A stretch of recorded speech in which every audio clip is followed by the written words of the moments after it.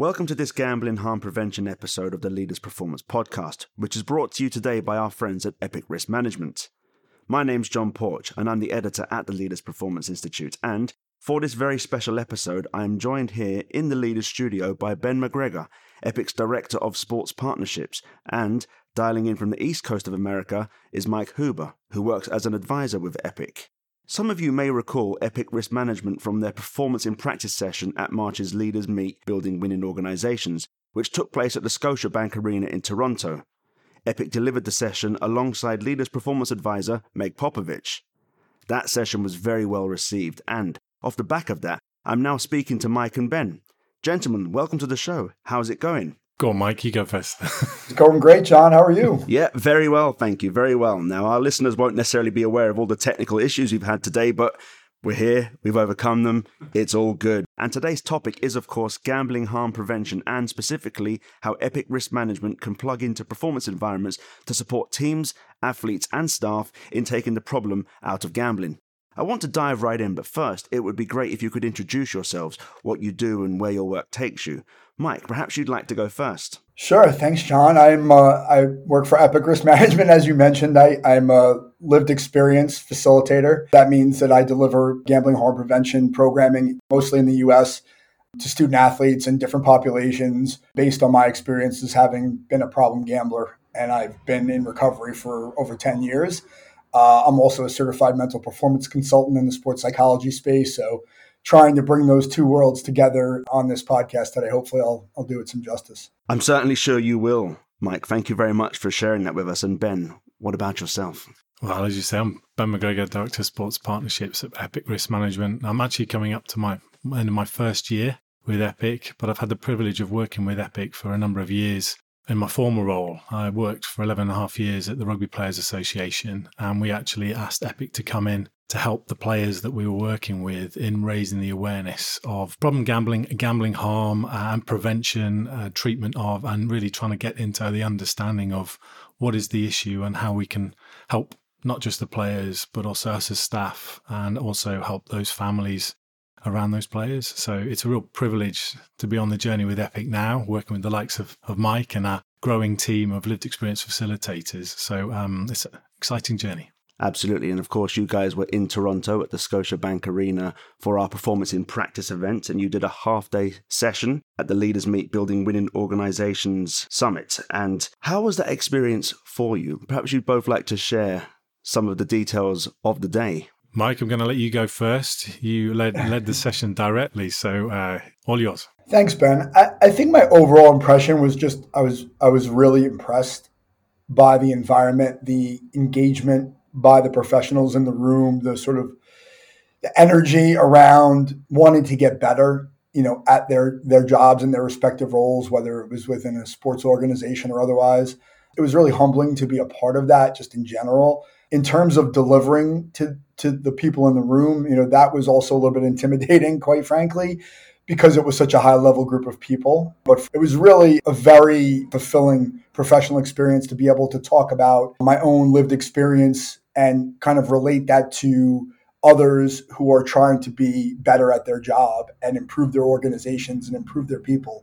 So I got a ton out of it, and I was happy to have stayed on past the time we presented and learned something new being a part of the room. So it was a great experience overall. I completely agree with that. Leaders has always been synonymous with pushing the envelope and raising standards in best practice. So it was a huge privilege to be part of that and see both Mike and Meg delivering a session in such an impactful way. And I think certainly from the experience of working in sport over so many years from a professional standpoint, it's really important to keep pushing the envelope, keep moving forward in how you're evolving, what you're trying to do to support your teams, your people in your teams and your staff. And so I think the issue of gambling harm and gambling harm prevention is only going to get more and more important. So to have the opportunity to share our insights as an organization to benefit those in the room and through this others throughout sport is vital. Fantastic. And how did it help you both further your understanding of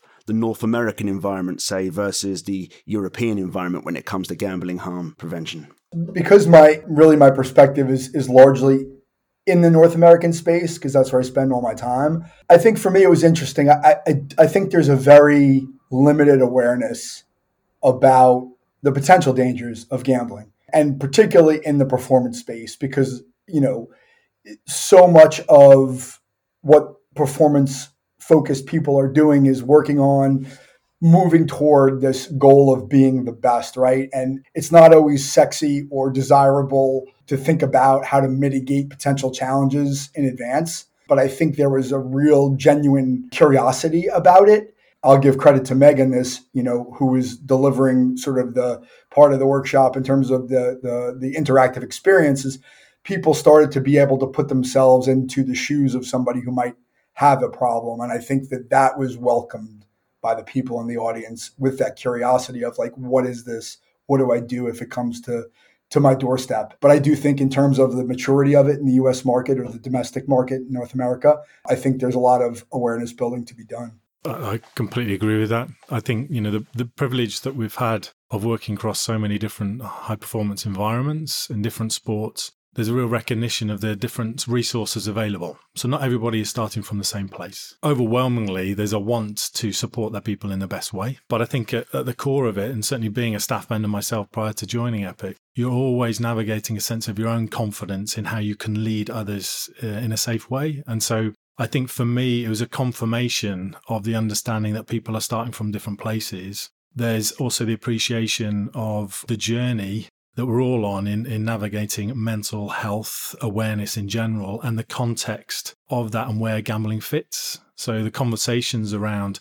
drug addiction, drug issues or alcohol issues, let's say, were more quickly maybe picked up. And I think, as Mike's alluded to, the journey we're now on in working with sports to understand the issue of gambling and gambling harm is crucially important, so it can be put on the same level of awareness as those other crucially important issues. Sticking with Toronto, and it may be worth going to you first, Mike, on this, given that you were leading the presentation on the day.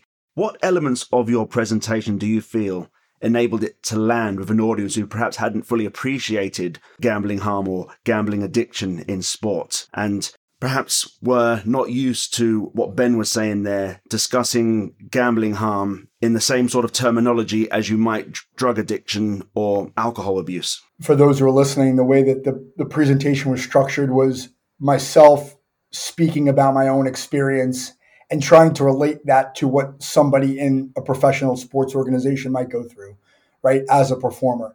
And I think ultimately what typically lands, regardless of audience, and I think was the same in this case, is the vulnerability around it.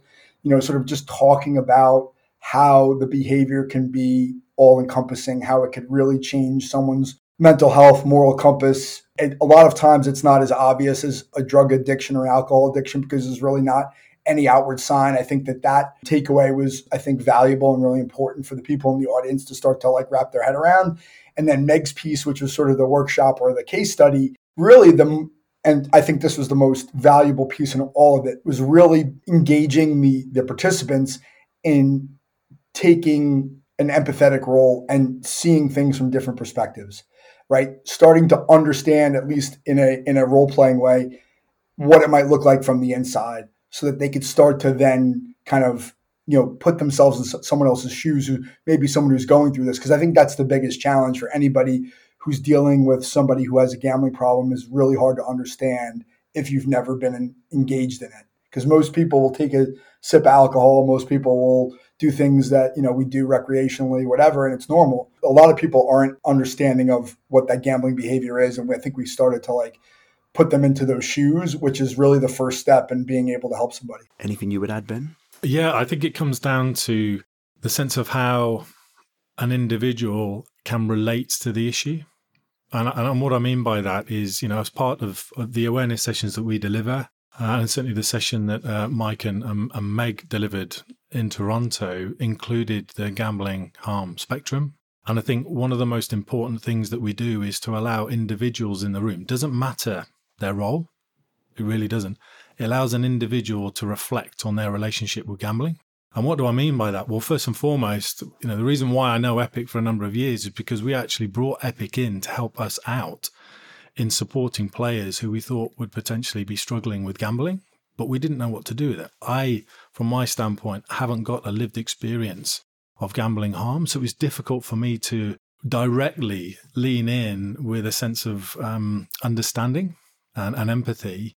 So I needed the expertise of somebody that does, in the same way that, sports all over the world, and whether it's player care practitioners, whether it's people development, whether it's well-being specialists, you're always trying to seek that credibility of an expert to provide that point of difference in your support and how you perform. And I think for me, the gambling harm spectrum really allows everybody to understand what their relationship is with gambling at that point.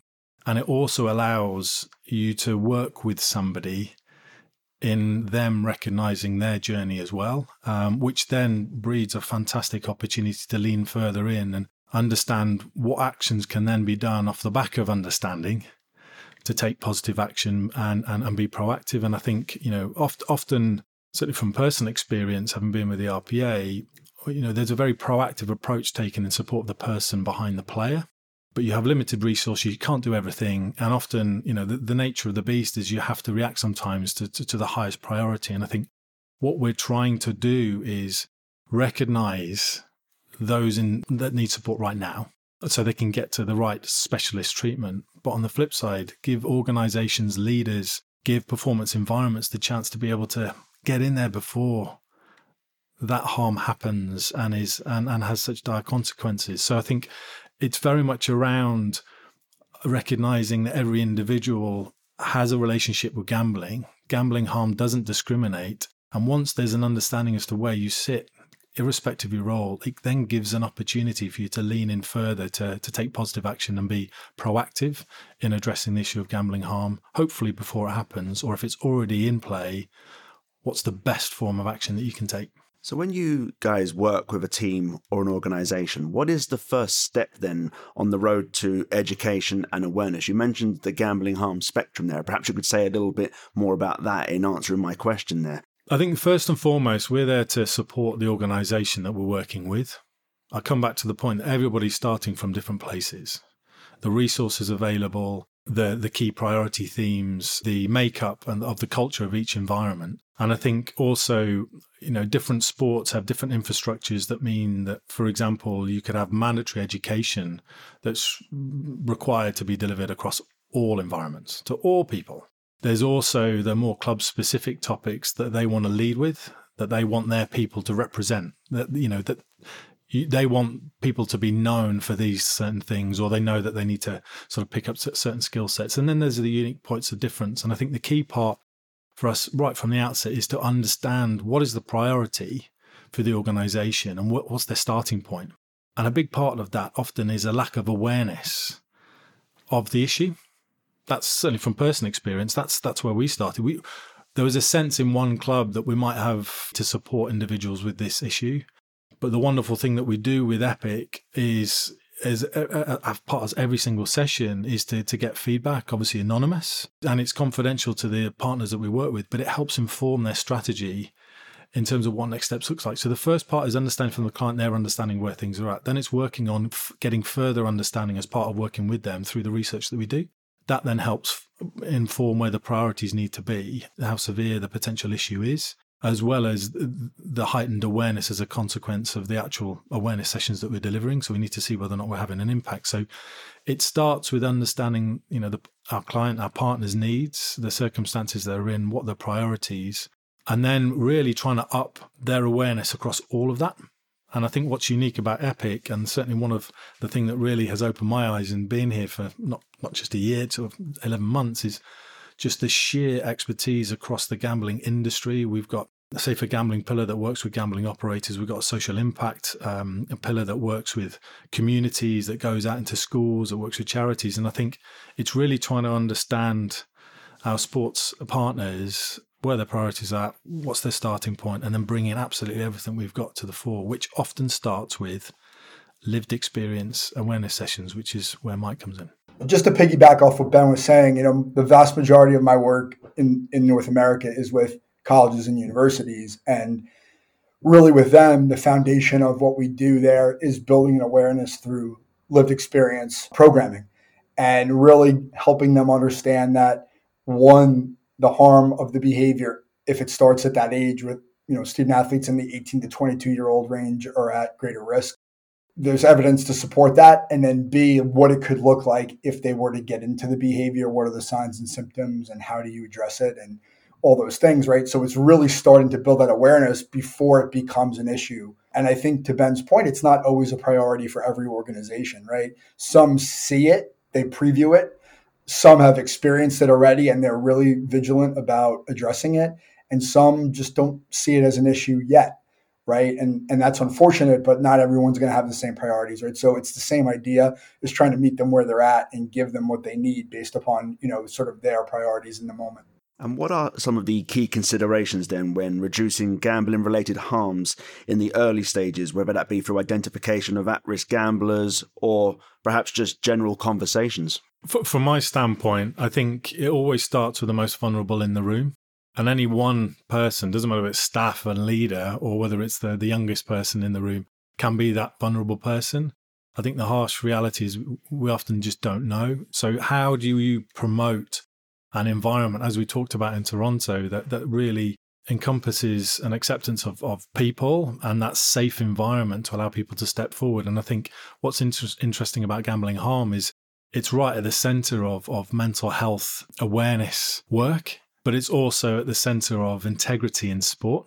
It's also at the center of commercialization of professional sport, of engagement with the community. So I think for me, it comes back to, again, that sense of what is the priority for the organization. And it starts with vulnerable people. And that's where the courage of the lived experience facilitators like Mike is so instrumental in enabling individuals in the sessions to, one, understand the issue in detail, but then also feel empowered that they can speak up. And we recognize as an organization coming in to support sporting organizations that we're not there 24/7, but we recognize the sheer responsibility that takes for those in those roles. So player care, player development, well-being.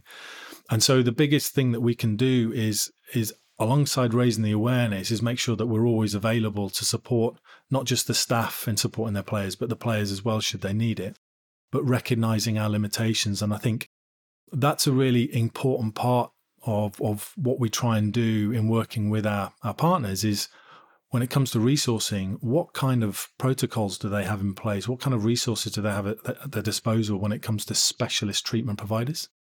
We know we are not that, but we help enable individuals to be able to move from an understanding to help, which is often, as Mike can attest to, one of the hardest things to do when it comes to gambling harm or mental health in general, right? So I think for us, it comes down to recognizing before we go into the room where there might be vulnerabilities and sensitivities, because, we take confidentiality and safeguarding extremely seriously in support of the environments that we're going into with guests, and we've got people to look after. So it's about understanding that vulnerability from the perspective of those people that are in those environments all the time and working with them on how to address that.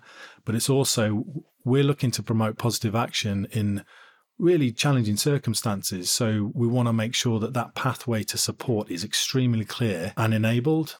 Some organizations don't have that, so we can support them in recognizing how they can potentially put that in place.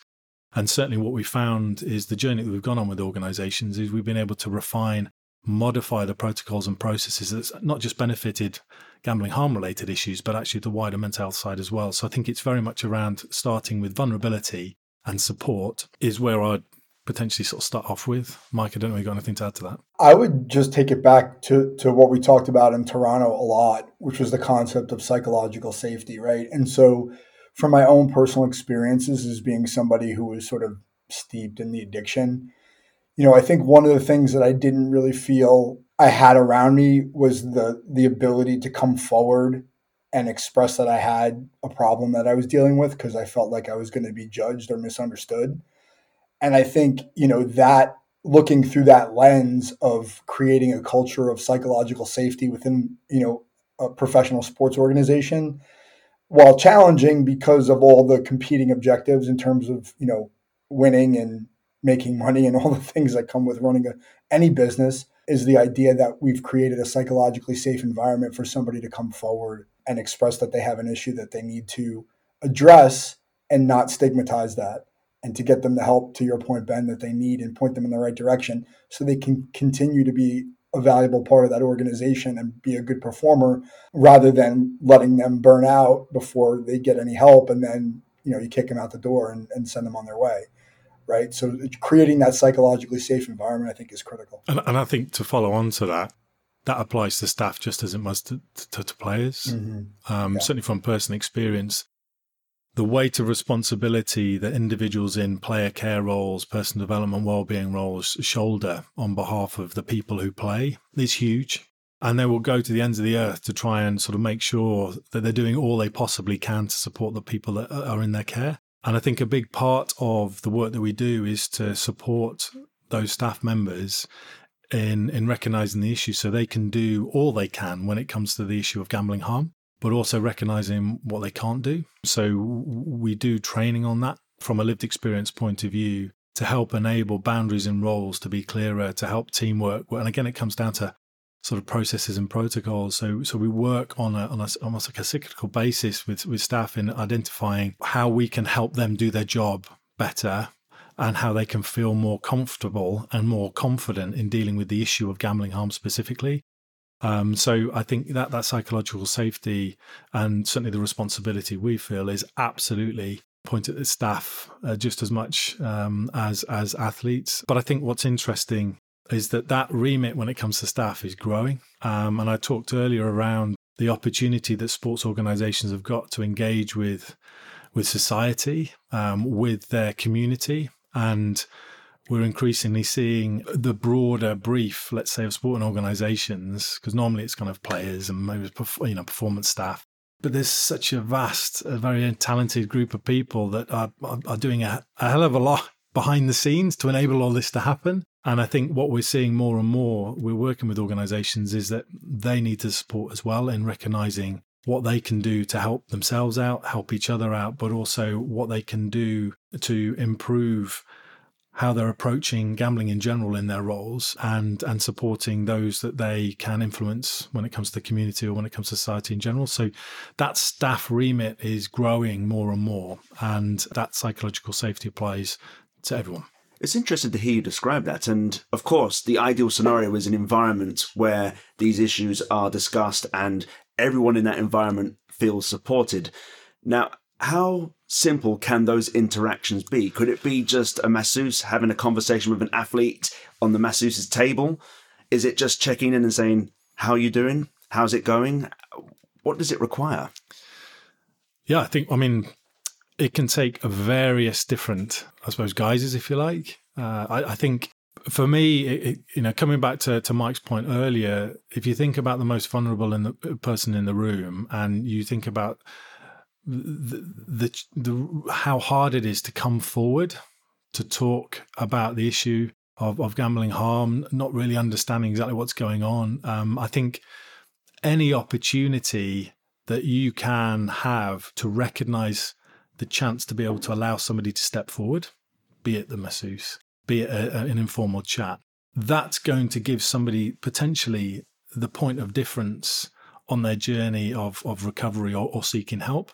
So actually, the interaction could be on some guys, it could be very, very small, but actually is huge for the person who needs the help. I think the hard part is knowing what to look for, is knowing, what to listen. And I think that ties in with the broader journey that we're all on around recognizing mental health awareness and how important that is, the various different guises of that. But when it comes to gambling harm, it's crucially important that we're able to support those that we're working with to recognize where that very, very small opportunity to allow somebody to step forward is given the space it needs to give that safe opportunity for somebody to get the support that they need. So for me, it's very much along the lines of no engagement is too small when it comes to trying to do something positive in support of other people when it comes to gambling harm. Yeah, I think something that I wrote down while Ben was talking, because this came up a lot in Toronto, and it relates to psychological safety, but it's kind of framed a different way, which is the idea of support versus challenge, right? And what Ben, I think, was describing is this idea that those small interactions where we're expressing interest and care for those people starts to build this framework of support, where that when the time comes, if it comes, where there's a problem that we need to deal with within the organization with that person, we can then take that challenge to them and have them feel like it's not a threat because they understand that I care about them first and foremost as a person. So those little interactions are critical to make sure that the athlete feels supported to come forward. And to your point, John, or your question about having a physio or somebody on the staff, I mean, it's everybody's job, right? To show and demonstrate that care for the player so that they feel like everyone's got their back. So if the time comes that they need to deal with something, we need to deal with a problem, we all feel comfortable doing it because we know that it's coming from a place of support and care, not from a place of criticism and judgment and, finger pointing and blame. Because I can tell you from firsthand experience, when I had that happen to me in my gambling addiction, where people came at me and sort of questioned my behavior or questioned whether or not I had a problem, or they challenged me and I felt like I wasn't supported, I ran the other way, right? And so I think that's really important for people to understand when you're dealing with somebody with any addiction, but a gambling addiction specifically. If that person feels like they're being blamed or judged or criticized unduly, they're going to turn and run the other way. I think for me that the care part is key, because I think in enabling somebody to step forward, it doesn't matter how small the interaction might be considered to be, it's then what happens next. And I think to Mike's point, it's everybody's responsibility, but it's also having the clarity of understanding where your responsibility stops and you need to engage with the next person in that continuity of care approach. So, for example, if it's the physio, there's a lot of responsibility when somebody discloses a higher welfare issue. There's a hell of a lot of responsibility you feel. And then there's a sense of what do I do next and how do I go about this in the right way, knowing my limitations. So, part of the continuity of care approach when it comes to protocols and processes, the huge number of the organizations we work with have got phenomenal approaches for this. They are really dedicated and really proactive when it comes to join things up. We're just giving them a gambling harm lens through which to help enable they can do more on the journey that they're already on. Whereas, coming back to the point that we said right from the outset, everybody's starting from a different place. So some organizations are really just on the journey of trying to put together protocols and processes and policies. And so it's trying to give them that understanding that it's not just about the stepping forward of an individual on enabling that to happen. It's then, where do we go to next on that journey with that individual? And I'll give you an example. So when I was working in rugby a number of years ago, we actually found out about one of the players that was struggling with gambling harm because of a proactive betting shop manager in the local community walked into the club and said, I think one of your players is struggling with gambling harm, and I just think you should know about that. And for me, that will have, the decisions that individual will have had to go through to figure that out and know how to go about that. On one level, you're thinking, well, that's brilliant. But on the flip side, it's not a default setting for everybody. And I think that kind of leaning in to try and identify how you can support an individual when it comes to sporting organizations who are so close, there's a competitive nature to it, is really important. It's being done very successfully in a number of different places. But I think that, again, it comes down to sort of how we're continually evolving, how we're supporting our people. And I think that continuity of care is at the heart of it. How do you join up your understanding of an individual to arrive at a point where you can be best support for them? I wonder, are sports people and people working in sports and high-performance environments more susceptible to gambling harm than the wider population? I imagine if you were discussing mental health issues in the wider population, there'd probably be similar numbers and statistics in the general population versus the sporting population, shall we say. But how does that translate when it comes to gambling harm? Mike, I'm going to let you take that one if you want to. Yeah, sure. So we talk about this a lot in our programming in the U.S., which is to say, student athletes, for instance, in the United States are 4 times more likely than the average college student to have a gambling problem, right? Statistically, that's something that we feel comfortable in saying based upon our research. Take it a step further, then we ask the question in our sessions, why do you think that is? And the reasons that come up that we talk about from a lived experience perspective, from a research basis, the personality traits of an athlete, the competitiveness, the ego. Sometimes it's injuries where they have downtime, they need to fill time, right? So there are certain things about athletes that make them more susceptible to want to gamble, particularly on sports, because of the nature of who they are and their knowledge and their motivations and et cetera, financial reasons, all those things, right? So I think shedding light on why an athlete is more vulnerable is really important. And I think we've seen some really interesting cases, right, in real life, both in England and in the United States, with professional athletes who have engaged in gambling behaviors, had a, seemingly problematic relationship with gambling, knowing, the consequences of that, when they get into it, right? So that tells us that, there's a level of, call it ego, call it, sort of delusion, whatever you want to call it, right? They know the consequences of gambling are negative in a lot of ways that affect their careers and the clubs and the money and all those things, and yet they still do it, right? Why is that? So that's something we try to point out to the people that we speak to in the U.S., certainly, to let them know, hey, just because you can't do it doesn't mean you won't do it, and you might convince yourself otherwise. So athletes are, frankly, we believe, much more vulnerable in that way. Prevention is always better than cure in any walk of life, in any field of medicine or anything relating to health. Now, of course, you'd see that as the ideal scenario, but there are going to be times when intervention is necessary. Now, when that is the case, what are some of the crucial considerations when trying to minimize the impact of gambling-related harms? It's a tough one for me, and I'm going to speak to it from a lived experience perspective, because I think what I've learned through my own personal experience is that the individual, ultimately, all the people around the individual have a responsibility to support the individual. But my personal belief, right, this is a personal opinion based on my own experience, is that it's ultimately individual's decision to make a change and to put forth the effort to get the help that they need. And I think help can come in a lot of different forms, right? People find recovery in different ways. My journey of recovery is different than somebody else's in terms of how they do that, right? So there are a lot of different resources. So I think from my perspective is to say our job is to let those people know, whether it's the supporting people or the individuals themselves, these are all the places where you could go to get help. Right now, if I'm in a sporting club, the sporting club may have a very direct referral and say, hey, athlete, we're going to send you to this place because we think they can help you. And we have a vested interest in that because we care about you, but also because there's a financial, tie to that, right? We want to send you to this person because they're really, really good. But I think in general, the message I would give, especially at NCAA colleges in the U.S., is there are a lot of different ways to get help. My way of getting help is one way, but there are all these other resources, and here they are. So that when you're ready to come forward and make a change, this is where you go.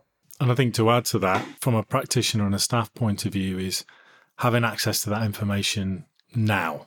Yep. Because from personal experience as well, having been placed in the situation of somebody presenting the struggles with gambling harm, it can be a very isolating place as a staff member, knowing you've got a responsibility to do the right thing for that individual. But then knowing as a staff member, you're plugged into a broader network that's also looking out for that individual, that specialists at hand, is essential for your own well-being as a practitioner, but also fundamentally important to that individual that's struggling. So I think for me, everything that Mike said there is bang on, and everybody is different. So I think it's not about one size fits all. It's about coming back to, again, what resources is already available, where are the points of difference, what else can we add to the mix in terms of understanding the options out there. And I think the other big part is recognizing this is a journey that you're going to go on with this individual.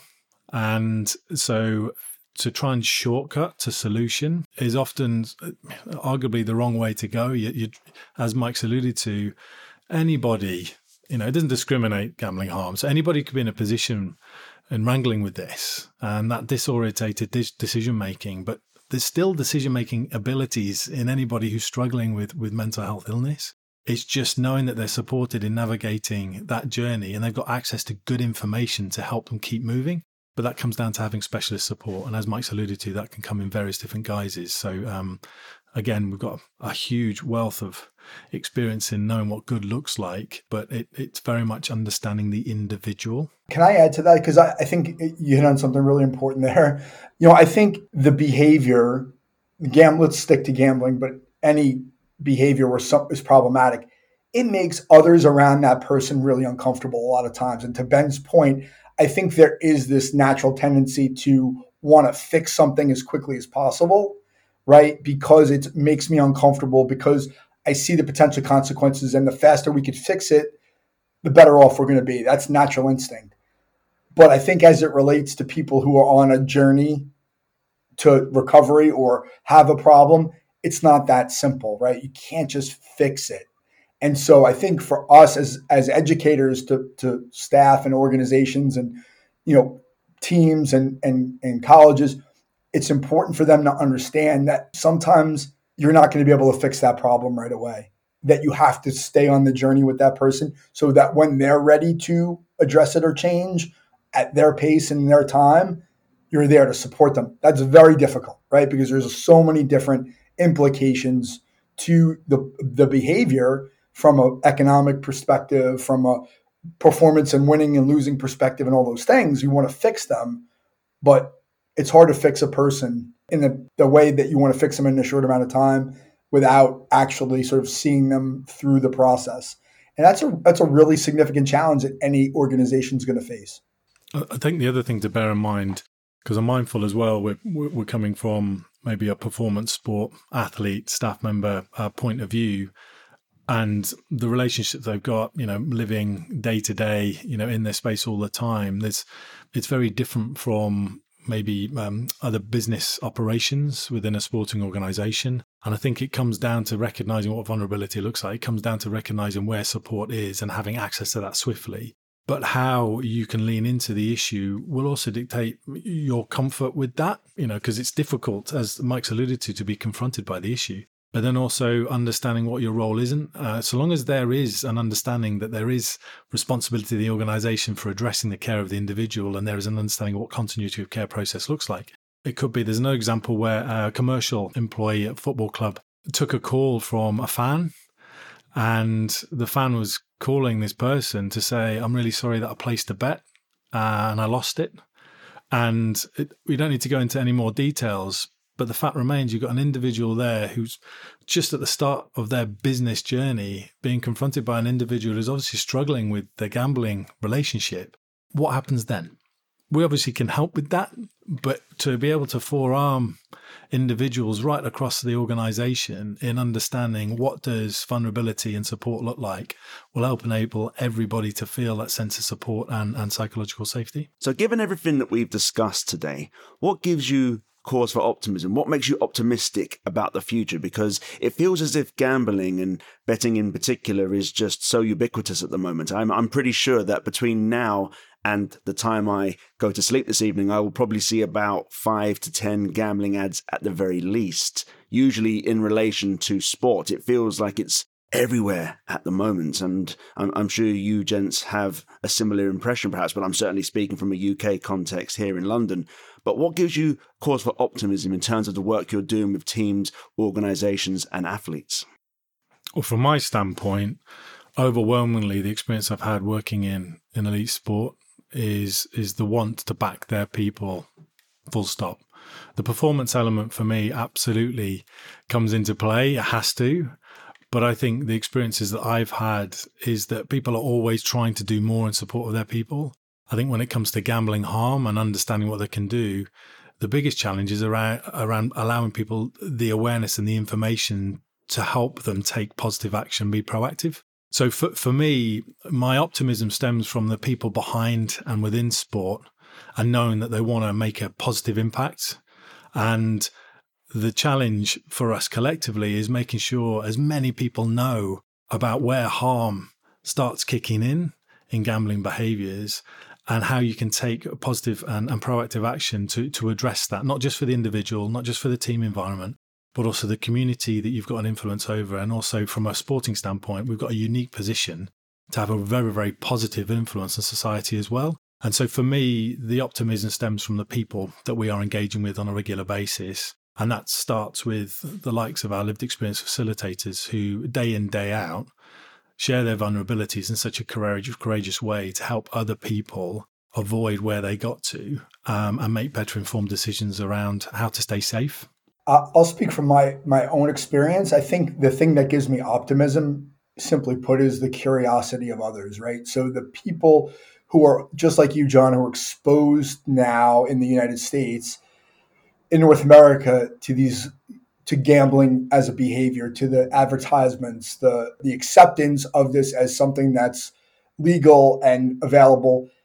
I think the people who are now getting, they're digesting and seeing this are starting to ask questions like, I don't get it. I want to understand it. I want to help, right? I want to be somebody who can support somebody else because I see how prevalent it is now. So I think it's just that natural curiosity from people like, I don't get it, but I want to get it. And I think that is really the heart of it, right? Like the behavior is going to happen, right? It's been legislated, it's regulated, it's out there. We're not going to change it. But from the micro level, people are really curious about it and saying, hey, like, what's this look like? What can we do to help? And I think that sort of echoes what Ben said. Yeah, and I think ultimately culture change takes a time, doesn't it? But we've got to be relentless in our pursuit of trying to make a difference. And I think for me, people are not on their own in navigating what positive, proactive action can look like. There's fantastic examples out there that we're trying to bring together through the networks that we have to enable other people to learn from one another. That's where the Pro Sport Advisory Board comes in, sharing best practice, sharing learnings, working together on problems from different perspectives. And I think for me, it's the understanding that if we are joining up on our perspectives and we've got a chance to be able to learn from one another when it comes to how to make the best use of our resources, then we're always going to have a chance to be able to offset the gambling harm side of what we're confronting on a daily basis. The optimism also stems from the fact that the more and more we speak to different people, the more the awareness isn't where we know it could be. And so we've got a wonderful chance of being able to arm people with the information that we have so they can make informed decisions to do more to address this issue. So there's a lot of work to be done, but we are absolutely optimistic that we've got a fantastic opportunity to shift the dial on this in the same way that we've seen the mental health awareness sort of raise. The dial has shifted significantly. There's still more work to be done there, but we're on the same journey to an extent in really trying to get this awareness at the forefront of people's minds. And it's not an unrelated question, but it is my final question. What does the next 12 months hold for Epic Risk Management? A lot of hard work. I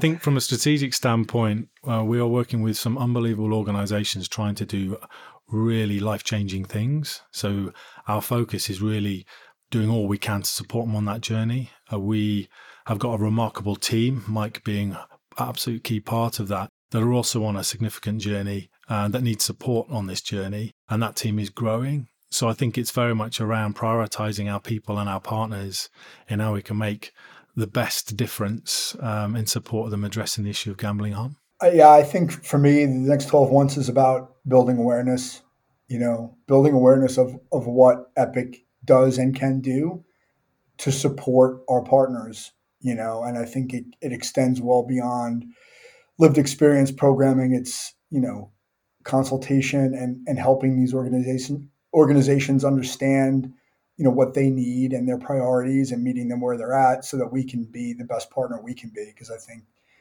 as this gambling marketplace evolves and changes and matures, more problems are going to arise. And I think, letting people know where they can get help to deal with it is our mission in the next 12 months. Gentlemen, thank you both very much. Thank you. Thank you, John.